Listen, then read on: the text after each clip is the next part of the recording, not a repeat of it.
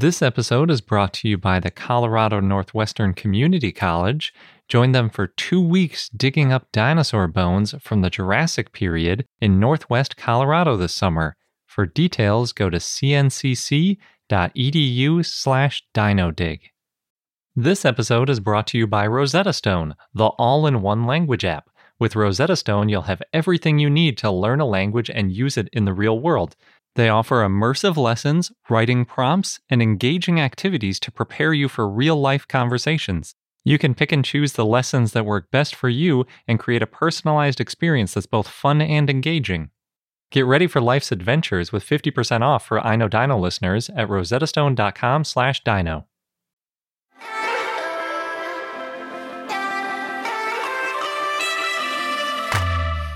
Hello and welcome to I Know Dino. I'm Garrett. And I'm Sabrina. And today, in our 370th episode, we have our best of 2021. All right. I'm excited. There was a lot that happened this year. Yeah. You could say that every year. Yeah. But it seems to be more and more every year. This one might have been slightly less than 2020. I'm not sure. It was a lot, though. A lot of good dinosaurs. Yeah, that's true. That's the majority of our best of is all the new dinosaurs that were named, or at least a lot of them. We also have Dinosaur of the Day, Asilosaurus. And I have 2 of my favorite fun facts from this year. I picked a carnivore one and an herbivore one to balance it out. Couldn't decide between the two. Why not both? It was hard to narrow it down even to 2 because I really enjoy all of my fun facts. It's like picking a favorite child. But they're so fun. There are 50 of them plus to choose from. Mm-hmm. To just pick one? No, I can maybe 2. But before we get into all of that, we want to thank some of our patrons. And we have a new patron this week, a Mattotitan, which is a great name. Mm-hmm. Matt with a Nattotitan. You get a Mattotitan. Yeah, that's good. Fantastic. And rounding out our shout-outs, we've got Graham, Jared Copeland, Daniel McGill, Dino Mo, Eric, Velociraptor, Anne, Paul Acanthus, and the Tolbert family. Thank you so much, everyone. I think one of our big accomplishments this year is being able to reach so many listeners and meet so many new people. Yeah. That, of course, includes our patrons, who we're very, very grateful to have. And this year we crossed the 200 patron threshold, and we did that Q&A live stream too. Mm-hmm. So obviously we wouldn't have made it there without all the wonderful patrons who joined. So thank you all so much. We had some other big accomplishments this year. Like we got out our holiday gift guide. By the time this airs, we're getting to the end of the holiday season. But, there's never a bad time to buy a gift for somebody. Could just be a regular dinosaur gift guide. Yeah. We also put up our Bone Wars quiz, which a lot of people took. That was fun to see. See how well you know the Bone Wars? The dinosaurs specifically from the Bone Wars, yeah. And in general, we got a lot more content on our website in addition to our podcast episodes. For example, we recently released a new article. This was a guest post by one of our listeners and patrons, Taylor McCoy, all about the holotype of T-Rex. So you can check that out. And we'll be releasing more stuff in the coming months. So, things to look out for. As Garrett mentioned, we also reached 200 patrons. So we did our live stream. I think we did a few live streams this year. Yeah, we did the one with the watch party with Tara and Terry, all about their documentary. And Garrett live streamed playing Ark Survival Evolved. Oh, yeah, with my mic volume so low that you could barely hear me. I think cooler than that was we did the t-shirt design contest, and we got so many awesome t-shirts. Oh, yeah. Yeah, we bought something of each design because they were all so cool. I got a lot of t-shirts, yeah. They're wonderful. Sabrina got a lot, too. Oh, yeah. It's now most of my wardrobe, I think. Really? I don't believe that. Well, it's most of what I've been wearing this year. Okay. And then, of course, we had SVP 2021 online, which, if you've been following along the last few weeks, that's mainly what we've been covering. Yep. And for our patrons, of course, there's the bonus content, which is now recorded and coming to you soon. I think one of them should be out by the time this episode comes out. Oh, okay, cool. But without further ado, let's jump into the best of 2021. Years kind of blurred together. So We're going to kick it off with our favorite stories, excluding the new dinosaur discoveries. So, like the other science stories and other stories in general about dinosaurs. I think my favorite might be the evidence of cannibalism in tyrannosauroids that we talked about in episode 333. Oh, this was about that foot bone that was being chewed on. Actually, the foot bone was an earlier paper. That was the one with the parallel scratch marks where it looks like they were scraping flesh off the bone. We did talk about that, though, because it was like another piece. This one was more about a femur, which had a bunch of marks on it. And it kind of looked like a T-Rex had bitten off a leg to scamper off with it or something, because it had a really deep gouge, basically where the hip attachment is. Mm-hmm. So there's just like this massive scrape/puncture Yeah. in it. There's also a big hole through a vertebra that got bit. The authors think that that vertebra came from a juvenile and it could have been a T-Rex. So it might have been a T-Rex, chewing on the tail of another T-Rex in that case. And that was the one where we talked about how it was a puncture and collapse bite. It was the first time it's been seen in a tyrannosaurid bite, which basically means that rather than just poking a hole like a regular puncture that we see in all sorts of different animals all the time, because it's actually not that uncommon for animals to bite each other and produce holes through their heads Yeah. or other parts of the body. We heard that happens with dogs. Yeah, somebody told us that their dog got bit through the head. I think it was their two dogs. One of them bit the other one on the face and poked a hole through it. So, yeah, a lot of animals can do that. Obviously, dogs can't bite nearly as strong as tyrannosaurs. But in this case, the tyrannosaur bit so hard that not only did it puncture, but then the bone actually collapsed. Like if you have a piece of tubing and you tried to stab something through it, and rather than just poking a hole, it sort of like collapsed the tube. That's basically what happened with this bite. Sounds like it was hard to be a tyrannosaur. Well, or really easy if you're trying to get at some bone marrow. Well, that's true. And the reason we can identify most of this stuff as tyrannosaur cannibalism is usually the tyrannosaurids had pretty unique teeth for their ecosystem. So it's relatively easy to match these big, bulky teeth with the puncture wounds that you see on other bones. And a lot of times, too, the serrations, the scrape marks, like on that toe bone from a while back. That paper also mentioned that there are several modern cannibalistic dinosaurs, including red-tailed hawks, the great gray owls, and crows can all be cannibals. I was the most surprised by crows. Yeah, me too. Because I always think of them as like having a little society and being smart, and they like mourn their dead and all that kind of stuff. And then every once in a while they eat each other, I guess. I guess you don't let food go to waste. I don't know. Yeah, that's true. Yeah, it doesn't necessarily mean that they kill each other, but if there's, like you said, don't want food to go to waste. Another favorite story, well, I should say episode of ours this year was episode 350, our milestone episode, which I believe, Garrett, you titled Hadrosaur Hootenanny. Yeah. It was about a bunch of hadrosaur lumps and splits. We covered over 50 different types of hadrosaurs. Oh, yeah, you really got in the weeds on that. You made my fun fact rabbit holes or Erictodromius burrows look like nothing. That one. Well, if you're going to do a special episode, you might as well go deep. Yep, and we also had Albert Prieto Marquez join and tell us about all his work with hadrosaur lumps and splits over time. So if hadrosaurs are your favorite kind of dinosaur, then that episode's for you. And as a quick reminder, hadrosaurs are also known as duck-billed dinosaurs. They're herbivores. They got the dental batteries. They include a lot of pretty well-known dinosaurs. Yeah, and I think Albert Prieto Marquez was, when we asked him what he thought about duckbill as a term, was like, yeah, it's good. So we might go back to using that since everybody does. We thought it was a little too simplistic before talking to him about it because ducks don't have teeth. But I guess their overall head shape is pretty duck-like in some ways. So yeah. I guess it's fair. Another really interesting article was about nesting dinosaurs that lived at the poles. And it finally answered the question of whether or not dinosaurs migrated to the poles just to, hang out for a little while, and then they would migrate south especially the herbivores, when there wasn't any food to eat potentially for long periods of time because it was in complete darkness. And since they found all these babies there, we're now pretty confident that year round, there were a whole bunch of dinosaurs living up in Alaska, basically. They lived through the darkness. Yeah. The Prince Creek Formation was at 82 degrees north latitude in the late Cretaceous. It's now significantly lower at 70 degrees, but 90 degrees is the maximum. And those 8 degrees are actually closer together as you get closer to the equator. The latitude lines spread out.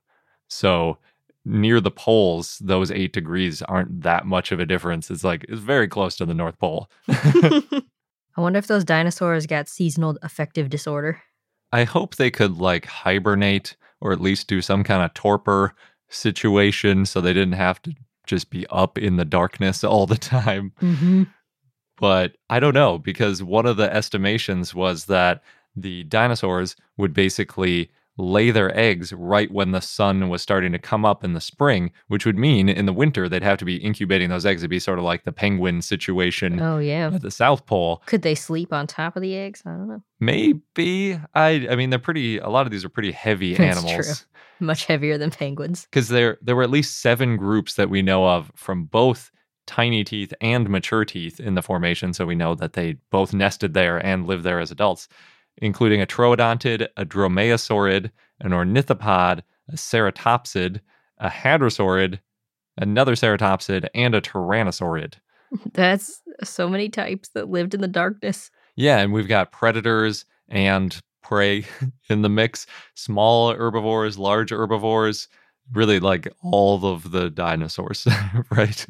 So some of those, if you're talking about maybe an ornithopod or a dromaeosaurid especially, they could probably sit on their nest because the dinosaurs had pretty thick eggshells and they had feathers in some cases. So maybe they could just hang out. Maybe they could sleep, catch some Z's while they're incubating. But I don't know, like a ceratopsian? Mm-hmm. I'm not sure. Or a hadrosaurid, they might be too big. Even a tyrannosaur. It's possible, though, that they could have slept in the middle and had that arrangement kind of around the edge of the body, and then they're still in contact with the eggs, just not sitting on top of the entire egg. Right. But I don't know. In a cold environment like that, you might need a little more coverage. They might have to sort of squat over it or come up with some other strategy to keep the eggs warm. Yeah. Compost combination. I don't know. It wasn't super cold. It wasn't as cold there then as it is now. The mean annual temperature was estimated at about 6 degrees Celsius or 43 degrees Fahrenheit. And although it did reach about negative 10 Celsius or 14 Fahrenheit. And at those temperatures, you definitely need to be doing some incubating because you can't let your eggs freeze. That's no good. There are also some really amazing, super tiny fossils that came with this. They had basically all of the bones, or a lot of the bones, on a penny. And most of them were around the size of a pinhead. Oh, yeah, I remember that. So tiny. They're really amazing microfossils. And that included a lot of teeth, but there were actually some bones in the mix, too. It's impressive that they were even found. Yeah. There's more research going into these microfossil sites that we see now, where you can basically take what would normally be like refuse from a site where you found a bunch of other dinosaur bones, and then you can go through with a fine-tooth comb, basically, and try to find if there's anything good in there. There are automated methods to do that, too, which could definitely be helpful when you're looking for these little tiny things. But yeah, the final way they decided that they probably were spending year-round there wasn't just because of the fact that there were babies there, because it's possible that the baby dinosaurs would hatch and then they would migrate together, but they figured out that at 82 degrees north latitude, in order to get out of the Arctic Circle, so that there's sunlight a lot of the year, you have to go all the way down to 23.5 degrees from the pole, which is a really long walk, especially for a newly hatched dinosaur. So even if they hatched right on the first day of spring, these dinosaurs took about 6 months in some cases to hatch, and it's just not feasible. They probably had to just stick around year round and deal with the negative aspects of living in darkness for 6 months. Yeah, I can't imagine. I need my sunlight.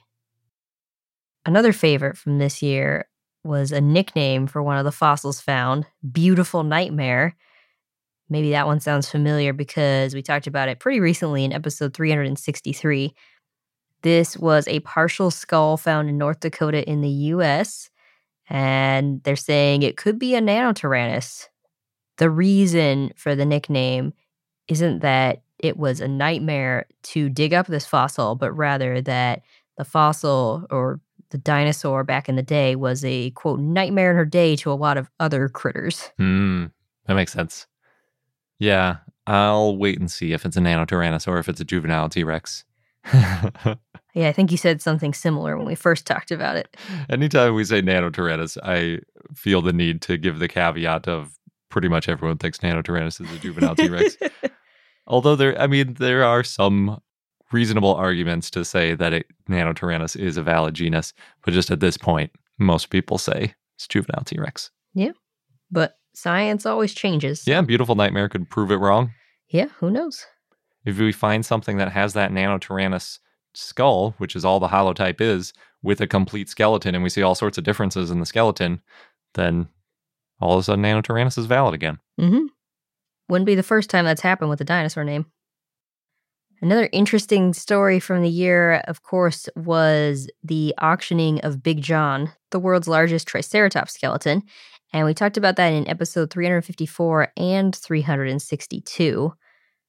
Big John sold for nearly $8 million US dollars, which is a lot higher. It's about 6.6 million euros, and it was estimated to only sell for like 1 to 1.5 million euros, so much, much higher. And Big John was found in South Dakota. There's something like 60% of the skeleton was found in more than 200 pieces. And there was a lesion on the skull, possibly from another Triceratops that struck it.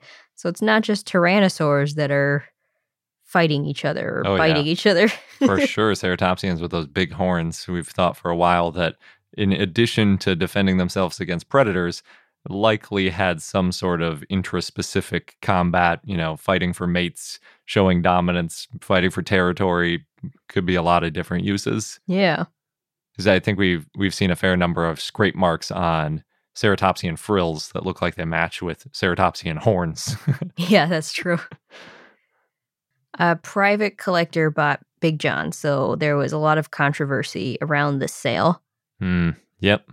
It is controversial when you have a super scientifically interesting and useful specimen being removed from the scientific world that can't be studied. Hopefully it gets donated at some point. We have some favorite feel-good stories from the year. One was about a 4-year-old who found a dinosaur footprint in Wales, and now that footprint is on display at the National Museum Cardiff, and it's called Lily's Fossil Footprint, because Lily's the one who found it. And we talked about that in episode 324 and 349. It's pretty impressive at 4 years old. I know. Anything. It's amazing. I hope she grows up to be a paleontologist. And the fossil is also one of the best preserved of its type from anywhere in the UK, so extra cool. And it's from an herbivorous dinosaur from the late Triassic. Late Triassic? Mm-hmm. That's an important time period in terms of dinosaur evolution. Yes. Another fun story from the year was the Chrome dinosaur game had an Olympic twist. We talked about this in episode 348. We made a video about it too, because I had to play and try all the different Olympic twists. Yeah, it was like a T-Rex, and it was hurdling and riding a horse was my favorite one. Oh, I liked the surfing. Oh, yeah. There's also the gymnastics and running. I think those were the 5. And it was great. You could stumble at any point and end up with a medal. Yeah. You get I think it was a gold medal every time, too. Yeah. And then another feel-good story from the year was this very inspiring story of India's youngest paleontologist. We talked about this in episode 360, where there's a 14-year-old girl, young woman, who is in India and has collected fossils from all kinds of things, marine invertebrates, vertebrates, including some dinosaur bones, microfossils. She's collected something like 136 fossils in 4 years, and she's given talks at schools and research institutes and museums, which is very impressive. So Just goes to show there's so many different paths to paleontology. Yeah, she's only 14. Mm-hmm. That's like almost 10 fossils per year. Oh, except she did it all in 4 years. Yes. So it's more like 30, 40 fossils per year. That's amazing. And I should mention her name is Aswatha. She's already on the way to being a paleontologist, already presenting at schools and things. True. There's only 2 weeks left to sign up for one of the coolest dinosaur dig programs we've ever heard of. It's a 2-week, actually 16-day field program in the American West put together by this week's sponsor, the Colorado Northwestern Community College, CNCC. If you've been listening to our show, you know that we're big fans of their dig programs. And it's no surprise that their first program only has 3 spaces left. That's not many spaces. No, and there's possibly less by the time you're hearing this. If you want to join the July 6th to July 20th dig, then make sure you sign up right now. That's the one with 3 spaces left. Yes. There are a few more spots left on the second dig, too, on July 22nd to August 5th, but it's also a good idea to sign up now before space runs out there. When you get to the field, you'll be taught by expert paleontologists from CNCC and experience a once-in-a-lifetime adventure. So go to cncc.edu/dinodig. You'll get all the details, and make sure you register online by May 31st, or preferably sooner. Again, that's cncc.edu/dinodig. This episode is brought to you by Rosetta Stone. Sabrina and I love to find the best dinosaur museums around the world, and that requires a fair amount of traveling. A lot of times, those museums are off the beaten path. One of the most challenging museums to get to was the Mifune Dinosaur Museum in Kumamoto, Japan. The only way to get there is either by taxi or bus, and we very nearly got stranded because we couldn't read the bus schedule and there weren't taxis available, so it got a little bit dicey.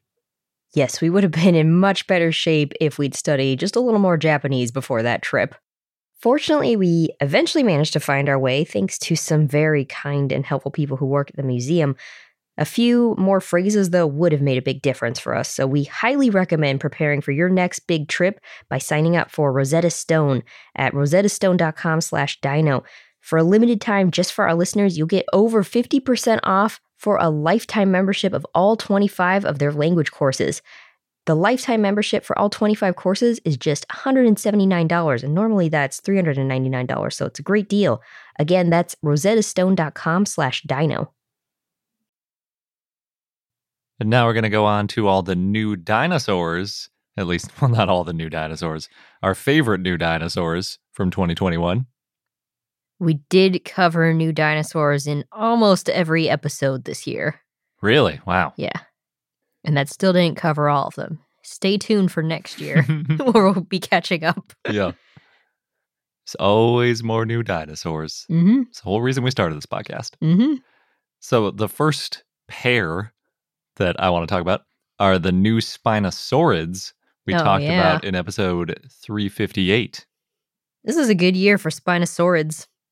It really is. So these ones were both from the Isle of Wight on the southwest coast, Bryston Bay, in case you're familiar. And they're about 125 million years old, putting them in the early Cretaceous. They're from the same formation as Baryonyx, so they might have coexisted. So there could have been 3 Spinosaurids on the Isle of Wight at that time. Just for reference, that's about 25 to 30 million years before Spinosaurus. The 2 new Spinosaurids are Ceratoseucops and Rheparovenator. Ceratoseucops, at least, is about 7 to 8 meters long, or about 25 feet, plus or minus a few feet, so a lot smaller than Spinosaurus, but maybe Baryonyx-ish. And we don't really have too much of either of them, but we have enough to know that Ceratoseucops had some large brow bosses, which is why its name means horned crocodile face. Mm-hmm. And we found the tail, as well as a bunch of other parts of Rheparovenator, and we can see that its tail is more like a typical theropod tail than a Spinosaurus tail. So somewhere in the next 30 million years. Something changed. Yeah. Assuming that these are really closely related, it's possible there's some other dinosaur from 130 million years ago that has a Spinosaurus-like tail. So there we go. Kicking it off with 2 Spinosaurids from the same spot, and where there already was a Spinosaurid. It's a good start. I also want to mention we're expecting more Spinosaurus updates next year because when we interviewed Nizar Ibrahim back in episode 344, he teased a bunch of Spinosaurus things that should be coming out soon. So hopefully 2022 will be another good year for Spinosaurus. The next one I want to mention, I'm referring to as the longest time coming discovery. This one is Kolumo Lumo, and it's a sauropodomorph from South Africa. It was actually originally found back in 1955. Oh, I love those stories. Yeah, they excavated them over a few years. It was like 55, 56, 59, 63, and 1970. But it didn't get officially described until 2021. Worth the wait. I think so. It's a pretty cool one. It's a Triassic sauropodomorph, so it's got that typical bipedal stance, and it's relatively small for a sauropod, but it was actually pretty big for its time. And the name is really cool too, Kolumo Lumo. It refers to a dragon-like monster from Soto folklore, and it's also sometimes called a giant lizard or crocodile. But more recently, it's been popular in quote-unquote cryptozoology, with people thinking that it's out there and, hunting for it or whatever. But people found it because they named a dinosaur after it. Whenever you say that name, I think of Dragon Ball Z. Kolumo Lumo? Mm-hmm. What's in Dragon Ball Z with that name? It sounds similar to what they say when they're powering up. Oh, when they get the banana hair? Well, they always have that kind of hair. But it's not always the big yellow spiky hair. Oh, that's true. But it is spiky. Yeah. Kolumo Lumo, though, is cool.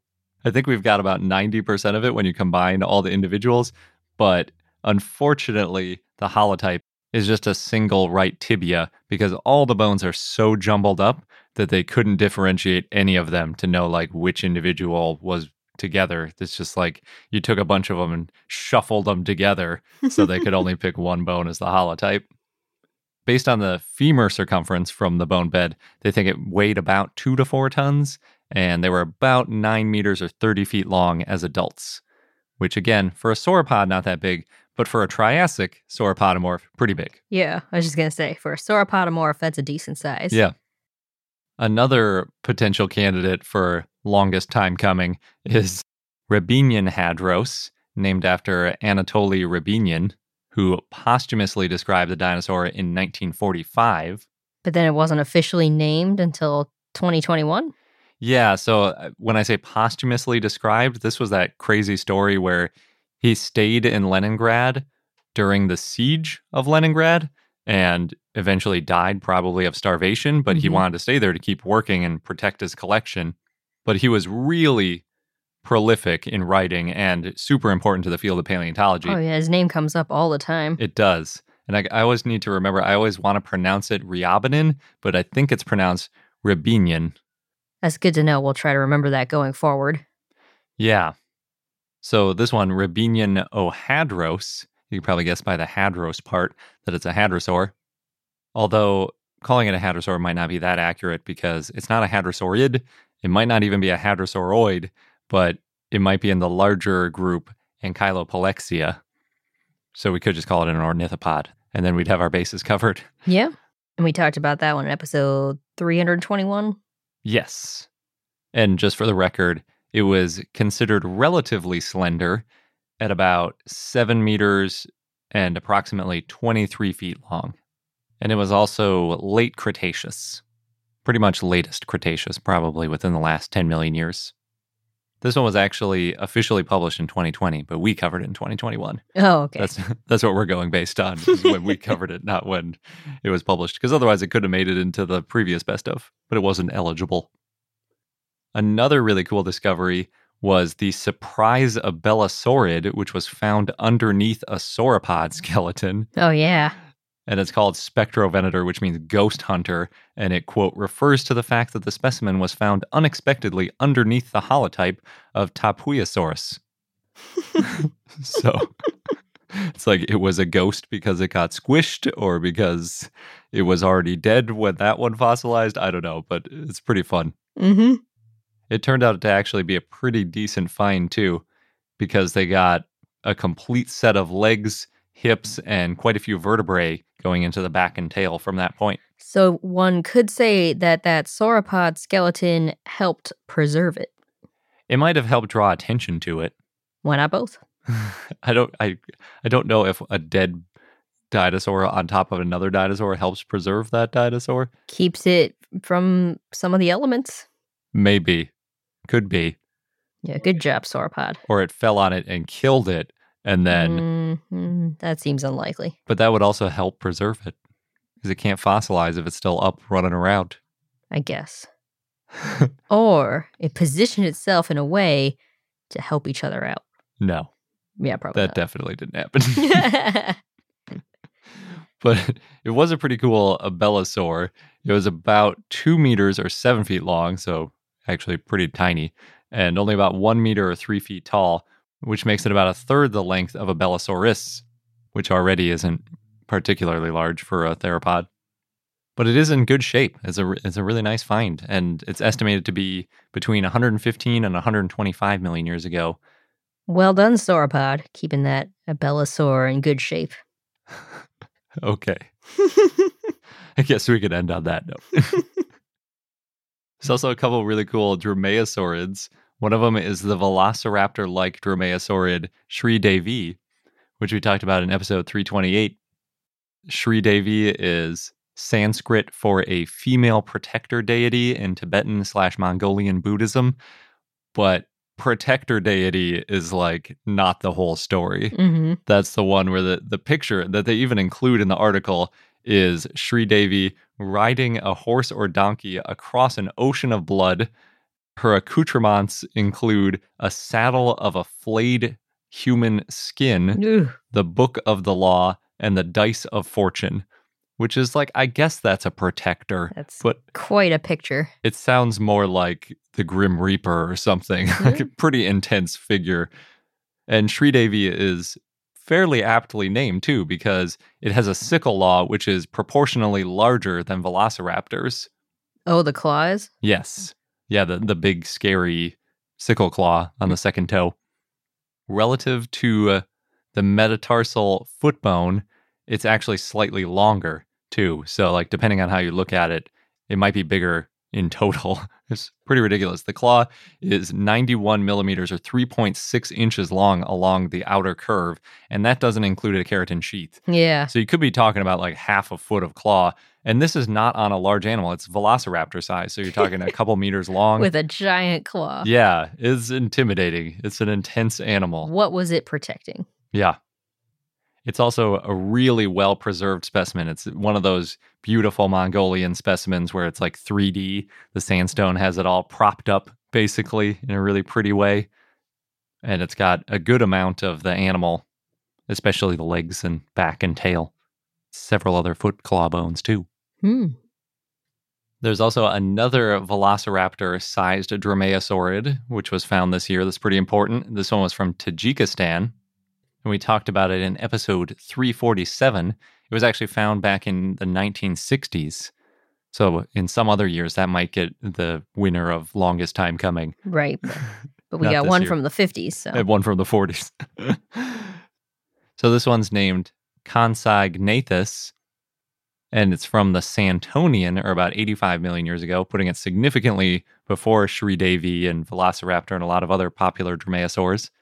Unfortunately, the only bone that was found was a single dentary, which is the lower jaw, without any erupted teeth. Oh. But it did have 12 tooth sockets, and there looked to be 2 unerupted teeth.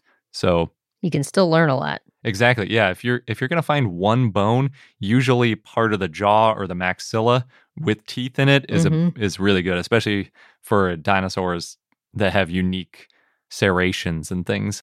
If it's maybe a sauropod or something, it might not be the most useful with little disposable teeth churning out, but it's something like a velociraptor. It could be pretty handy. Again, the size estimate is just like velociraptor, about 2 meters long or 6 feet.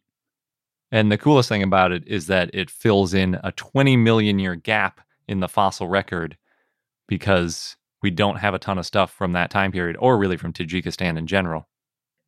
I think we only had one ceratopsian of note this year. What? At least there was only one I could find. I'm sorry if I missed one to these ceratopsian fans. But that one is Menephoceratops, which is really cool. And as the title says, it's the oldest centrosaurine and a new ceratopsid, which was found in the Menifee Formation, thus Menephoceratops. Yeah. We covered that one in episode 338 originally. Thanks for reminding. I forgot to say that. So being a centrosaurine, it's in the same group that includes Styracosaurus, and they often have those big central horns and decorative frills. Yeah, that's one of the ways you can tell they're centrosaurine, usually. But of course, there are many exceptions to every rule, and this is one of those. Yeah. It doesn't have much of a nasal horn. It's got two brow horns that curve forward a little bit, but it does have a pretty nice decorated frill. It's got specifically 3 bumps at the top of each side of the frill. So 6 total, 3 on each side, because every ceratopsian frill I've seen at least is symmetric. There might be a couple that are slightly asymmetric, but usually they're symmetric. So a lot of times they only count one side. And if you're familiar with Xenoceratops, it's a lot like that, but with a slightly less decorated frill. They also found quite a bit of the body, which was cool, including vertebrae from all over the body, as well as ribs and a femur and a bunch of limb bones. But again, the really important thing is that it's the oldest centrosaurine ceratopsian. That's because it's estimated to be late early Campanian, in other words, about 80 to 84 million years ago. Pretty old for a ceratopsian. Yes. Although there are other older ceratopsians, like Zuniceratops, which is at least 90 million years old, but this is for a centrosaurine ceratopsian, so you got to be a little bit specific to get that record. I think the coolest hadrosaur we talked about this year was in episode 340, and that was Tlaudolophus. Oh, yeah. Good job remembering how to pronounce that. Yeah, the lateral fricative, just like Welsh. So Tlaudolophus is named after the Tlachtoli, which is this glyph that looks kind of like a comma, and Tlaudolophus has a sort of comma-shaped head bump. So it's sort of, if you take a Parasaurolophus, curl its head thing into like a comma shape on its head, then you've got a pretty good idea about what Tlaudolophus looks like. So it's pretty cool. As you might have expected, it's from Coahuila, Mexico, like a lot of recent finds that are named in Nahuatl. And it's from the late Cretaceous, about 73 million years ago, which is about the same age as Parasaurolophus, although very far away since Parasaurolophus is from basically Montana, Alberta, Canada type area. It's also the most complete Lambeosaurine so far found in Mexico. And I think, based on what I've seen, it might be the second longest hadrosaur crest after Parasaurolophus. That's pretty cool. Although it's a pretty distant second. Yeah, it's hard to beat that one. But the full skull length is 104 centimeters or 3 foot 5 inches long. And about a quarter of that, or a foot, is just crest behind the head. This is why we're so fascinated with how they sounded. Yeah. Or what else they might have used them for, because it's pretty awesome. Mm-hmm. In case you're curious, too, the full body size of Tlaudolophus is estimated to be about 12 meters or 40 feet long, which could even be a little bit larger than Parasaurolophus. Even though it didn't have a bigger crest, it may have had a bigger body. But what did it sound like? That's the real question, isn't it? We need another paper for that. Probably more than one.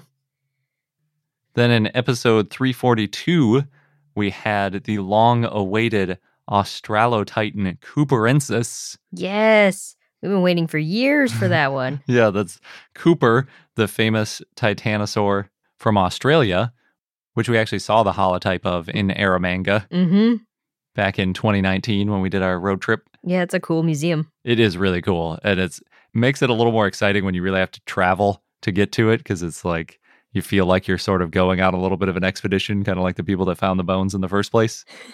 But much less rough, but yeah. Yeah. It's officially the first named dinosaur from the Eromanga Basin, although we're expecting more to be named.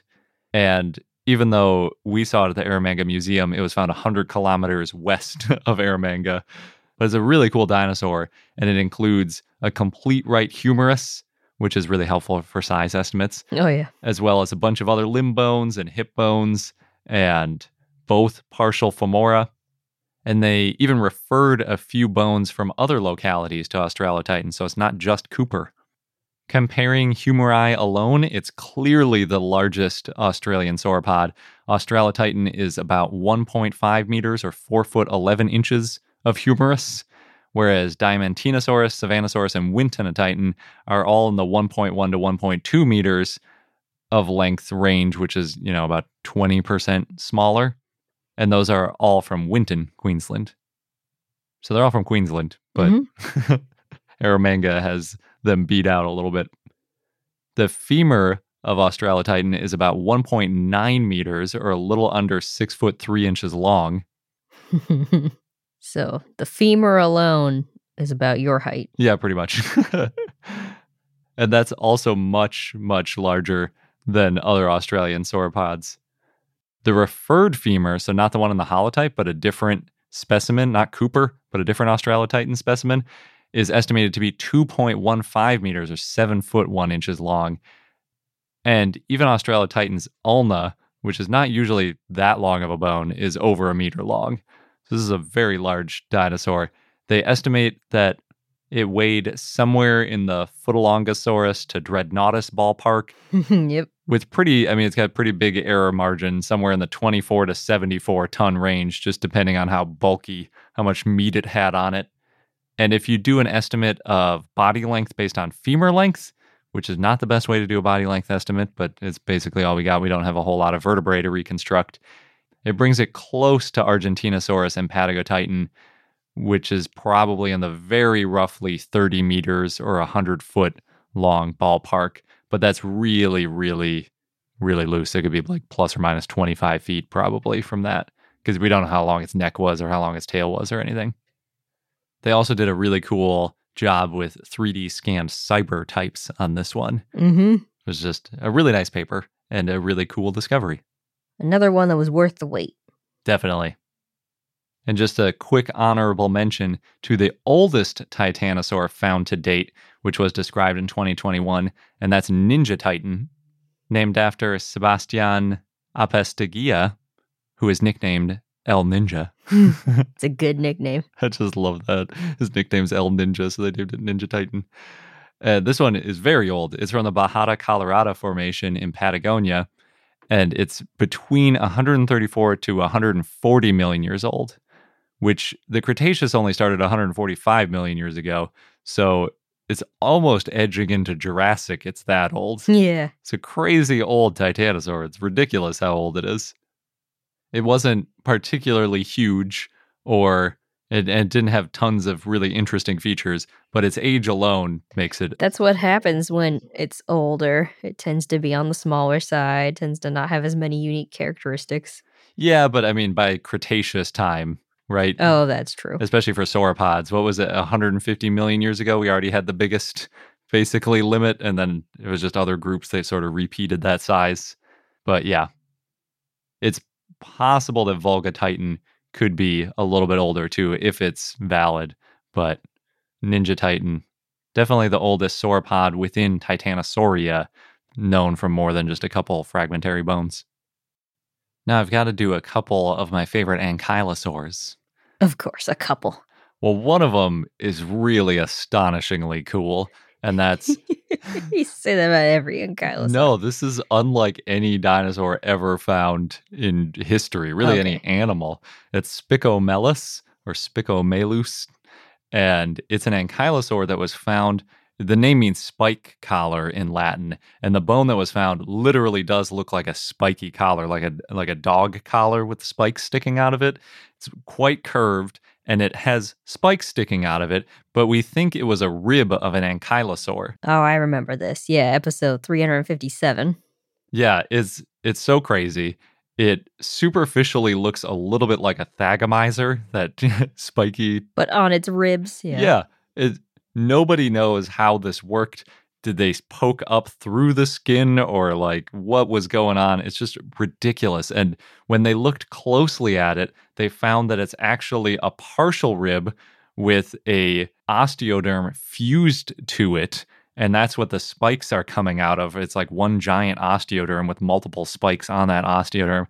It's the most ridiculous bone I've ever seen. I actually just looked it up again just to make sure that there hadn't been a paper saying like, oh no, this wasn't an ankylosaur. We were wrong. It was some other thing. Because I'm still a little bit skeptical that it's even ankylosaur because it's so ridiculous that we don't have any ankylosaurs that are anything like this. Like the osteoderms grow in the skin and they stick up and they protect it. They don't go down and fuse to the skeleton. It just never happens that we see. So I don't know. I mean, I guess in the tail clubs you get it a little bit, but it's crazy. Hopefully they find more fossils. I really hope so. It's such a cool bone. It's fascinating. They basically figured out it was an ankylosaur based on some subtle details of when they did like a thin section and saw that the osteoderm has what they call a plywood-like structure where it follows the curvature in a specific pattern. But man, it's a cool bone. Even if it doesn't end up being an ankylosaur, it's still one of my favorite animals because it's so interesting. What was going on here? Yeah. It's also from the middle Jurassic, like 165 plus million years ago, which is really early for an ankylosaur. So it's just all over the place, crazy interesting, so cool. I like you hope they find more of this because it's such an interesting animal. And then I have an honorable mention for another ankylosaur. It's a fossilized ankylosaur, which it didn't have a head, so we don't know what specimen, what species it was, or genus, but it fossilized in a really cool resting posture with its like legs underneath it. Oh. It was found in Mongolia. We talked about it in episode 330, and it's just really nice preservation. It's got a whole bunch of ribs and osteoderms, basically more or less in place, a lot of it, and the limbs and all sorts of stuff. It's just Mongolian fossils are some of my favorites because they often are preserved in that sort of lifelike pose where you can get a lot of information about how they were situated when they fossilized. Sometimes it's nice to think of dinosaurs relaxing too. Not always exactly. Fighting or in flight mode. Yep. Yeah. Just hanging out. I think in one of the interviews were saying like it looks like it sort of like sat down and then that's how it fossilized. Then I've got one last dinosaur for our favorite dinosaurs of 2021. And it is the Uzbekistani Allosauroid named Ulubaysaurus. The most interesting thing about it is that it was an Allosauroid that's about 90 million years old, and it's in the same formation as an early Tyrannosauroid, Timurlengia. Oh yeah, it's weird that they're together. Well, it's kind of weird, but this is the fifth known example of a Tyrannosauroid and an Allosauroid in the same fauna. And in all five of those, including this one, the Allosauroid is the larger individual. So it's basically another piece of evidence that the Allosauroids were the apex predators and the Tyrannosauroids were mesopredators. And with this one, it expands that range to now tens of millions of years, where Tyrannosauroids were these non-apex predators in their ecosystems. I remember this in episode 355. And then the question now is, what happened to the allosaurs? What made tyrannosaurs so dominant? Yeah. So the general idea is that they went extinct on their own, more or less. Maybe because the herbivores were changing in some way, their prey was changing, or the ecosystem was changing somehow. And then when they went extinct, that's when the Tyrannosauroids filled that niche. But we don't know for sure. Ulubaysaurus was pretty big. It was probably, mostly based on other Allosauroids, about 7.5 to 8 meters or 25 to 26 feet long, and they estimated it weighed over a ton, which doesn't seem like that much for that length, but Allosauroids are a lot thinner than Tyrannosauroids, at least in some cases. This formation is now the latest known formation with a Tyrannosauroid and a Carcharodontosaurid living together, and it beat the previous record by about 5 million years. So we're starting to narrow in a little bit better on when that switch of Allosauroid to Tyrannosauroid as the apex predator happened. So now we know it was, at least in this formation, more recent than 90 million years ago, and obviously less recent than 70, maybe 75 million years ago, when we know Tyrannosaurids were dominating all over the place. The Morrison Formation is by far the most famous Jurassic site in the United States, and I would argue in the world. Especially for sauropods. It does have some fantastic sauropods. They are spread across multiple states, and the Morrison Formation covers a good portion of western Colorado, and that's where this week's sponsor, the Colorado Northwestern Community College, or CNCC, comes in. Possibly the most famous sauropod from the Morrison Formation is Brachiosaurus, and the Morrison Formation also includes two other very famous dinosaurs, Allosaurus and Stegosaurus, and CNCC actually has an active dig site right now with all three of those amazing dinosaurs in one site. Nice. And even better, you can join them digging up those bones this summer. They're offering 16-day field programs where you can dig up bones with expert local paleontologists from the college. There's 2 scheduled digs. The first one's July 6th to July 20th. The second one is July 22nd to August 5th. But they are filling up, so be sure that you sign up now. You can go to cncc.edu/dinodig to get all the details. Make sure you register online by May 31st, but do it even sooner because, again, those spots are going to be full soon. Again, that's cncc.edu/dinodig. This episode is brought to you by Rosetta Stone. There are a lot of dinosaur hotspots in the world, and high on our list of places to visit is Brazil because there are so many cool dinosaur sites in that country. Yes, it's home to some of the earliest dinosaurs like Saturnalia, a small long-necked dinosaur that weighed just a little more than a house cat. And then there's Austroposeidon, the largest known dinosaur from Brazil. It's about 82 feet or 25 meters long. And the carnivorous Thanos. Yes, that Thanos, named for the Marvel Comics supervillain. Plus some really amazing sites like the one recently described where people from thousands of years ago made rock carvings to go alongside dinosaur tracks. Yeah, petroglyphs and footprints in one place. We'll definitely want to learn Portuguese before we visit Brazil. One thing we've learned from our travels is you have a lot more fun adventures when you know the local language. Yeah, and places like petroglyphs aren't always near big cities, so it's very useful to have some local language knowledge. And that's where Rosetta Stone comes in handy. It's designed and refined by language learning experts, and the lessons are immersive. There's also an audio companion, which is great when you're commuting, taking long walks, or even doing chores around the house. Perfect for when you're waiting for the next Dino episode to drop. So, saúde, or cheers. Join now at rosettastone.com/dino for a special limited time offer just for our listeners, and you'll get over 50% off for a lifetime membership. It's worth $399, but you can get it for just $179, and you'll get access to all 25 language courses. Again, that's rosettastone.com/dino. We've got a few other updates. I'll keep this a little more general because they were updates that we had in multiple episodes. So, for example, Jurassic World, there were a lot of things to talk about because there's all these previews coming out and teasers and all kinds of fun things to speculate on. The latest episode, the most recent episode where we talked about was 367, but we talked about it throughout the year.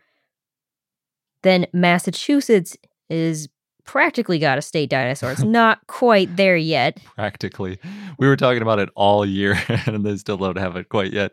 It's under the last step, I think. Our latest update was episode 361, so they'll get there soon. And the update was that it needs to go to the Senate, the state Senate, and then the governor signs it, and then it's official. Okay, so 2 steps. Yeah. But presumably, they expect the governor to sign it. And the Senate and everything to go smoothly, yeah. People want this. There was, of course, the controversial dinosaur Ubirajara, which we covered in a few episodes, and the latest one was episode 365. Yeah, we talked about it last year with the controversy of the dinosaur got exported from Brazil to Germany, and then the Brazilian paleontologists said it was exported illegally, and then this year the German paleontologist said, well, we don't think it was illegal. And then shortly after that, the description of it got retracted from the journal. Yeah, the most recent update is their 4 scientists wrote up a letter published in Nature, Ecology, and Evolution about the moral and legal imperative to return illegally exported fossils. So this is an ongoing debate. I'm sure there'll be further updates about it next year as well. It was pretty one-sided at SVP. I didn't hear anybody who was supporting Ubirajara staying in Germany. Mm-hmm. Everything I heard about it, although I heard from a lot more Brazilian paleontologists than German paleontologists. But yeah, I think the consensus is pretty much that it should probably be returned to Brazil. So I'm expecting that to happen within the next few years. Although who knows? Yeah. Sometimes people hold on to things in museums for a really long time that they shouldn't. And then on a lighter note, one of my favorite fun facts, which we covered in episode 335, was that there are around 2.5 billion T-Rex that ever lived. I looked it up the other day. There have been over 100 billion humans. So we already way beat out T-Rex. Right. Well, depending with the model they used, there could have been more T-Rex. And just for reference, the range was that there could be as few as 140 million T-Rex and as many as 42 billion T-Rex. Yeah, so even on the upper end, there have been at least twice as many people. Yeah. In a much shorter time period. We sure know how to reproduce better than T-Rex. That's true. But it's crazy when you think about the number of T-Rex specimens that have been found so far. That's in the double digits. And then there might have been 2.5 billion that lived. Yeah. And now onto our dinosaur of the day, Acylosaurus, which was a request from Crow via Patreon and Discord. So thanks. It was a basal sauropodomorph that lived in the late Triassic in what is now Clifton, Bristol, England. Acylosaurus walked on 2 legs and it had a long tail and it had short neural spines on its back.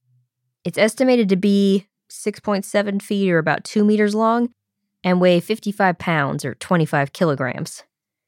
The fossils were found back in 1834, and they include part of the torso, back vertebrae, ribs, gastralia, shoulder girdle, humeri, part of the forearm, hand, and then more bones later were referred to as Acylosaurus, and that includes bones from the neck, tail, pelvis, arm, and leg, and those might belong to the holotype.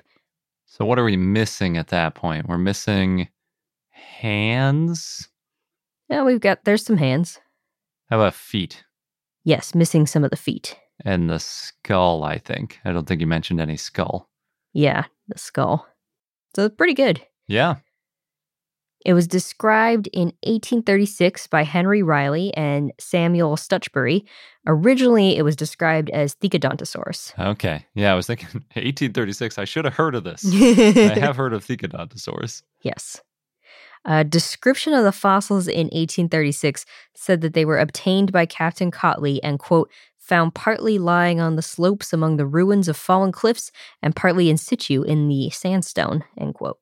Now I'm seeing why you said they might be part of the holotype, because that does not sound like the greatest and most precise field notes you could get. Yes. Othniel Charles Marsh brought the fossils of what's now Acylosaurus to Yale University between 1888 and 1890.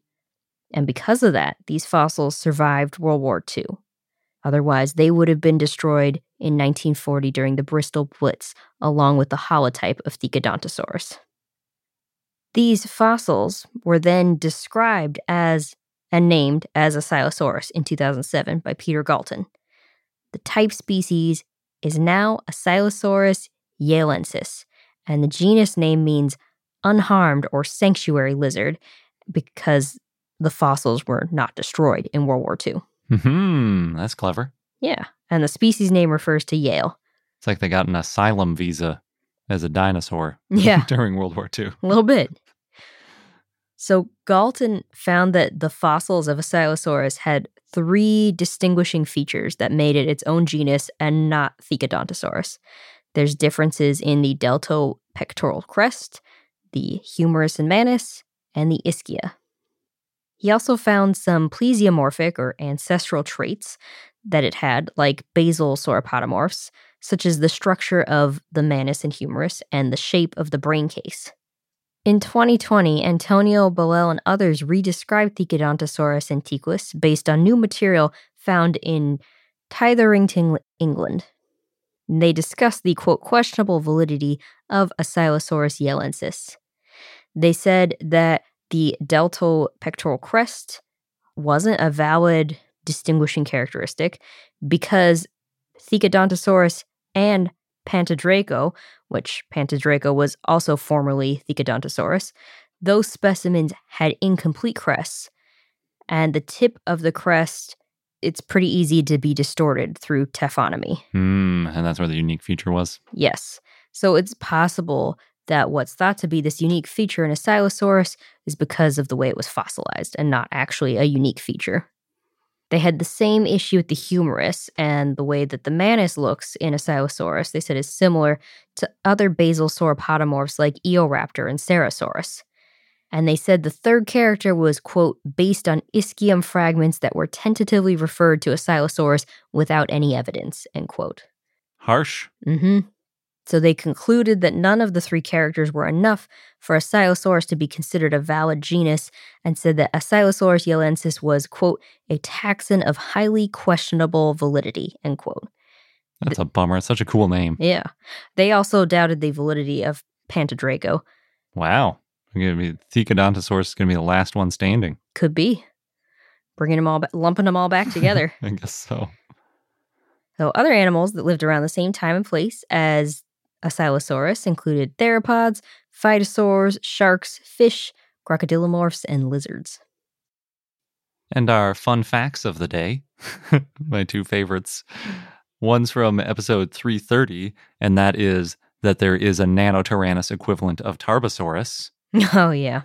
So it's the same thing, how Nanotyrannus is a small tyrannosaur, or a small Tyrannosaurus, usually considered a juvenile T-Rex.